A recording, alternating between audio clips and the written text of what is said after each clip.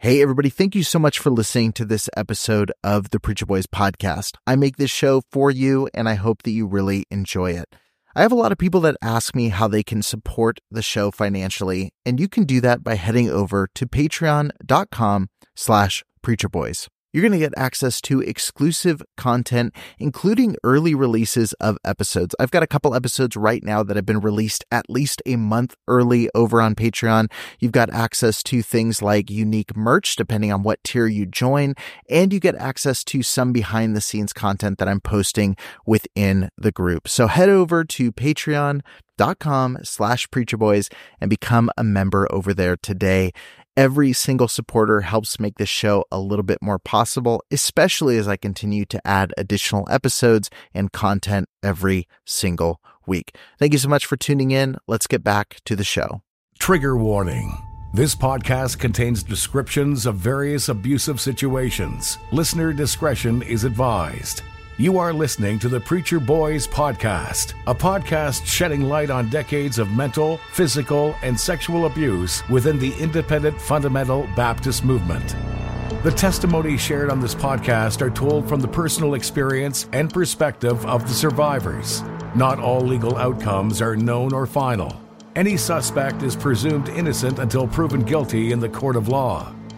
To find more information about the Preacher Boys podcast and upcoming documentary, visit preacherboysdoc.com or connect on Facebook, Instagram, or Twitter with the handle @preacherboysdoc. Now, here is your host, Eric Skwarczynski. Hey everybody, welcome back to another episode of the Preacher Boys podcast. I wanted to do something a little bit different for this solo episode and talk a bit about my faith. And I know that it's come up kind of, just tangentially to conversations. It's been kind of a background to some things. It's been context for other statements. But for whatever reason, I just feel like it's been something of the elephant in the room of, well, aren't you a Christian? Why are you speaking about the church? I have people that message me asking that. I've got people who reach out and say, how are you a Christian and also doing this? I have pastors who've accused me of attacking the church itself. And so I wanted to talk about my faith, the role it plays in the Preacher Boys podcast, and kind of what that means for me. And just kind of share personally why I think that my faith is a vital part of what I do here on the show. Again, this isn't going to be a preachy episode. I'm not trying to convert anybody. I just wanted to share my perspective. And, again, I find what I believe to be compelling. And if you do as well, that's amazing. If you are a Christian, I especially want this episode to be heard by you. If you're a pastor who's questioning what I'm doing, I hope you'll listen as well. And if you're a non-believer, who's wondering, can I trust this guy? What's he trying to do? What's his agenda? I hope this is helpful for you as well. So look, Preacher Boys was never meant to be just another Christian podcast. It was never to evangelize people. It was going to be the sneaky tool to get people into a church. The goal's always been and will always be to allow people from all different walks of life, belief systems, etc., to share their stories of survival and their perspectives on their experience in the IFB without fear of judgment, without any kind of discrimination, anything like that. And like I said, sometimes it can feel like, having all these conversations, I think people get the impression that, my faith is kind of subjected to some other compartment, or that, I'm a Christian in this part of my life, and then a podcast host about this, seemingly anti-church stuff on the other. And the truth is, a lot of my motivation and a lot of my passion about this subject of abuse is fueled by my faith and fueled by what I believe Scripture tells us about people, about how to handle situations. And so I just want to share 4 quick things. I know this sounds super sermon-esque, but I wanted to share 4 quick things from a Christian perspective that motivate the mission of Preacher Boys and why I do what I do. First, I think it's important, and I think it gets missed a lot of times, that Christians are to recognize the dignity of all human beings. R.C. Sproul was a teacher, a Presbyterian teacher that I learned quite a bit from when I was kind of digging through and unpacking my faith for myself for the first time. And he says dignity by biblical definition is tied to the biblical concept of glory. God's glory, his weightiness, his importance, his significance is what the Bible uses to describe the fountainhead of all dignity. And only God has eternal value and intrinsic, that is, in and of himself, significance. I'm a creature that comes from the dust. The dust isn't all that significant, but I become significant when God scoops up that dust and molds it into a human being and breathes into it the breath of life and says, this creature is made in my image. God assigns eternal significance to temporal creatures. Thou shalt, we all know this verse, thou shalt love the Lord your God with all your heart, with all your might, and with all your strength, and your neighbor as much as you love yourself. And R.C. Sproul comments here, because God has endowed every human creature with value. So, first of all, every human being has value, regardless of gender, race, and when you see that value discounted, when you see someone's value attacked or beaten up, or you see something assaulting their value as a human being, Christians have a responsibility, and Christians should be on the front line standing against that and defending people who are made in the image of God. Next, Christians are called to show compassion on those who are often the most marginalized.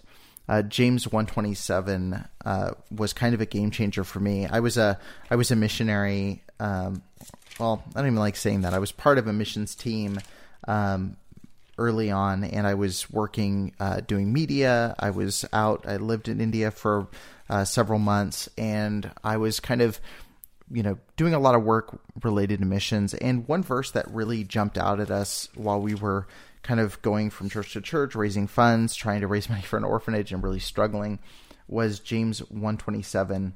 It says, religion that is pure and undefiled before God the Father is this, to visit orphans and widows in their affliction and to keep oneself unstained from the world. So when religion is biblically defined, it's not attending a certain service, it's not wearing certain clothes. It is literally to reach out to the most marginalized in society, and it's represented here by orphans and widows. And so James 1:27, I think, gives us a very clear picture of, while the social gospel doesn't replace the true gospel, to say that it's not a part of the Christian walk is completely disingenuous. And the next verse I wanted to just talk about was Matthew 25. I know this is a little bit abnormal, but I just wanted to cover this because it's something that I've been thinking about nonstop. Matthew 25:40. This is getting into the final judgment with the Son of Man. He says, and the king will answer them, truly I say to you, as you did it to one of the least of these of my brothers, you did it to me. And 45, truly I say unto you, as you did not do it to one of the least of these, you did not do it to me. And so there's, again, a very heavy emphasis that goes into, the role of the Christian to reach out to those who have been hurt. And with the Preacher Boys podcast, it's often minors. It's people who are subjugated as women to abuse, people on account of all different reasons that people are treated terribly. And so I think that it's responsibility of the Christians, it's responsibility of everyone who considers themselves to be evangelical, however you want to describe yourself, to care for and show compassion on those who have been marginalized. And I try to do that often with this show. And next, this is number 3, Christians are called to recognize the authority of the judicial system. Romans 13:1-5 says, let every person be subject to the governing authorities, for there's no authority except from God, and those that exist have been instituted by God. Therefore, whoever resists the authorities resists what God has appointed, and those who resist will incur judgment, for rulers are not a terror to good conduct, but to bad. Would you have no fear of the one who is in authority? Then do what is good, and you will receive his approval, for he is God's servant for your good. But if you do wrong, be afraid, for he does not bear the sword in vain. For he is a servant of God, an avenger who carries out God's wrath on the wrongdoer. Therefore, one must be in subjection not only to avoid God's wrath, but also for the sake of his conscience. And I think this is something that you hear a misguided approach to in a lot of independent Baptist churches, is this: the sword, rather than being given to the government, is held by the pastor. The decisions about what kind of punishment is going to be carried out is given to the pastor. The decision of how to handle a sexual abuse case involving a minor is handled by the pastor. And can I tell you, I'm a conservative. I'm a right-wing man. I'm crazy. I think the government ought to be out of everything, except I believe the government ought to regulate the amount of pepperonis that get put on pizza, because I think I get shortchanged on that quite often. It makes me upset. Amen. And the Bible's super clear that the sword is in the hands of the government, and you should have no fear of the one who's in authority. I think of so many times I hear of cases where sexual abuse is not reported because they'll say, oh, well, the government's going to use that as an excuse to shut down our Christian school, or the government's going to use that as an excuse to attack our church, or we're going to lose our nonprofit status, or fill in the blank. And the reality is the Scripture specifically speaks to that. And there is a process established by Scripture of going to the government and trusting in the authority of the government to seek out justice.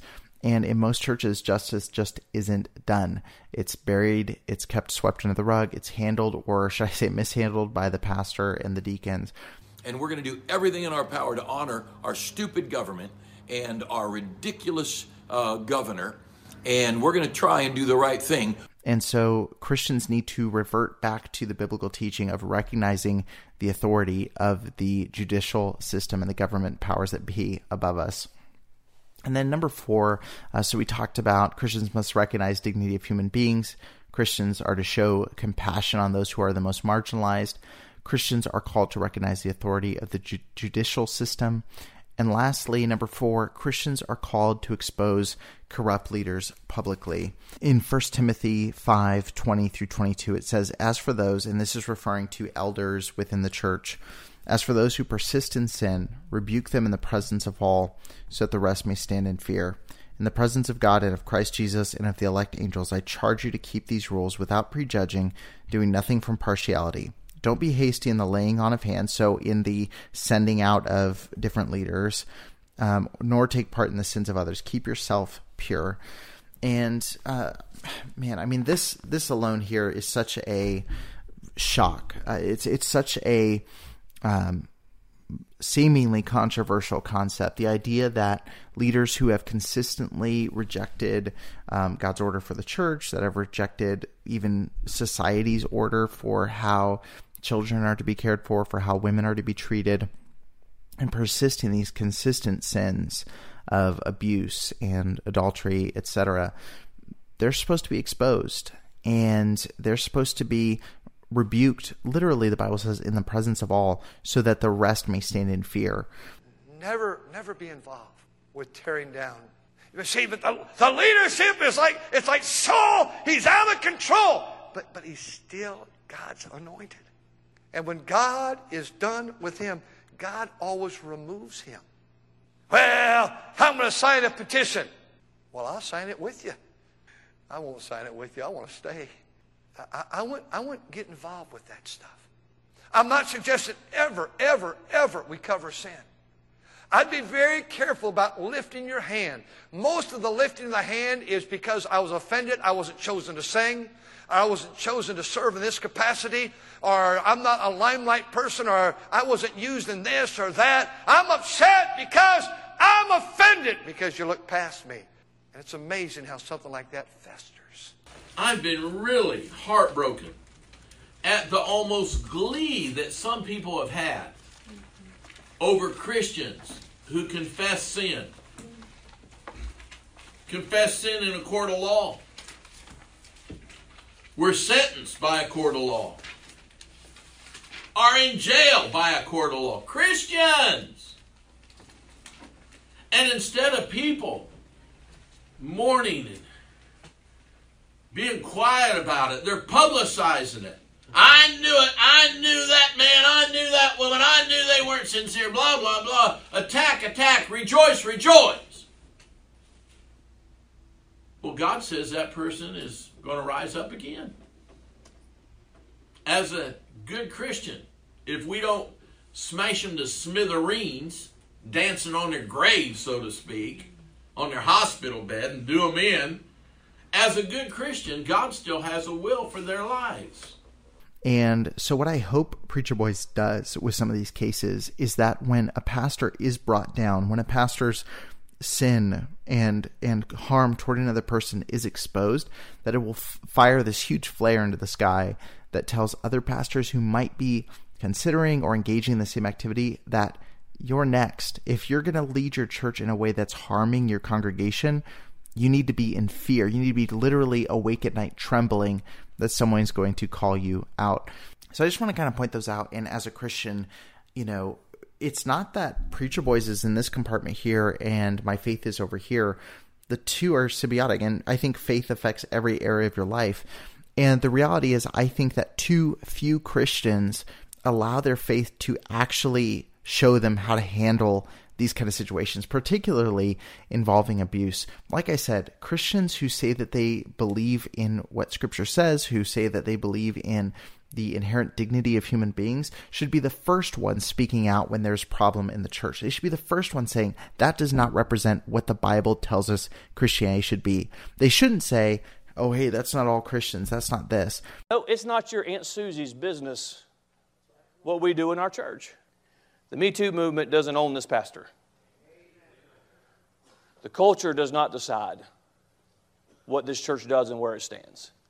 They should say, if you're calling yourself a Christian and acting in disagreement with the Scripture, you need to be put out from us. You need to have the swift arm of the law brought down upon you, and you need to be rebuked publicly so that other people who are getting the idea of abusing someone, of hurting someone, will know that that's not going to fly. It's not going to happen.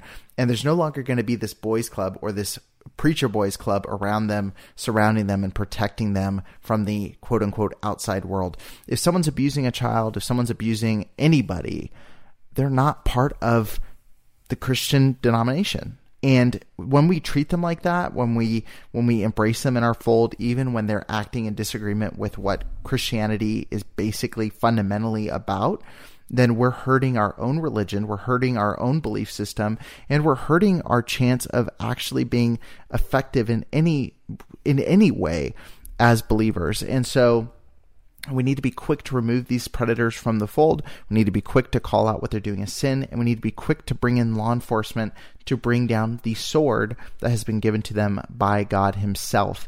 And so if you're a Christian and you're on the fence about what I'm doing, you feel like maybe I'm compartmentalizing and putting my faith here and then just doing this show that seems to be aggressive toward the church. I love the church, and that's one of the reasons I do this show. I say I love the church, but I struggle to be a part of most churches. I've struggled to find churches where I feel like all of the things I just mentioned are really done in a meaningful way. And so when I say I love the church, I love what the Bible says the church is supposed to be.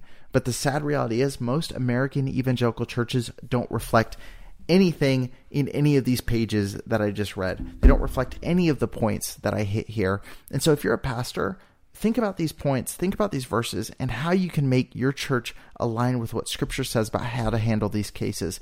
And I think if you'll do that, I think you'll recognize a lot of what I'm doing. Am I perfect? No.